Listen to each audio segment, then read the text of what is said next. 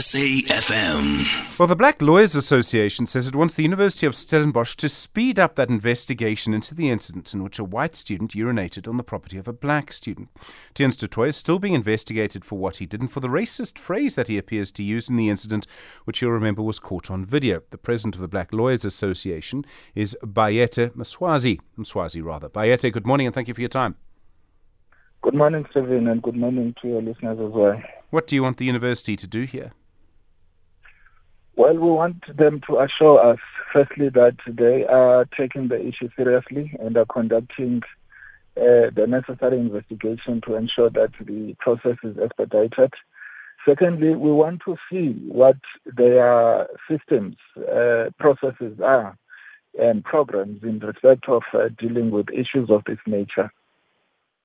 I'm no expert on law and I'm no expert in disciplinary procedure, but I would have thought you've got video evidence. You would be able to set up a procedure and hear both sides very quickly. This, it seems to me, is not a process that should take months. It should take a week or two. Certainly, that is our expectation, but that's why we would want to see what their systems and processes say, such that they expedite the process. Of course, if they have systems that are inadequate, we'll definitely have to speak about that to ensure that they rectify such systems. And most importantly, to deal with this matter and these matters permanently, put preventive measures in place in the form of either programs to orientate their student body and their staff towards the values that are contained in the Constitution. I mean, we talk about transformation of institutions, and there's so much to talk about.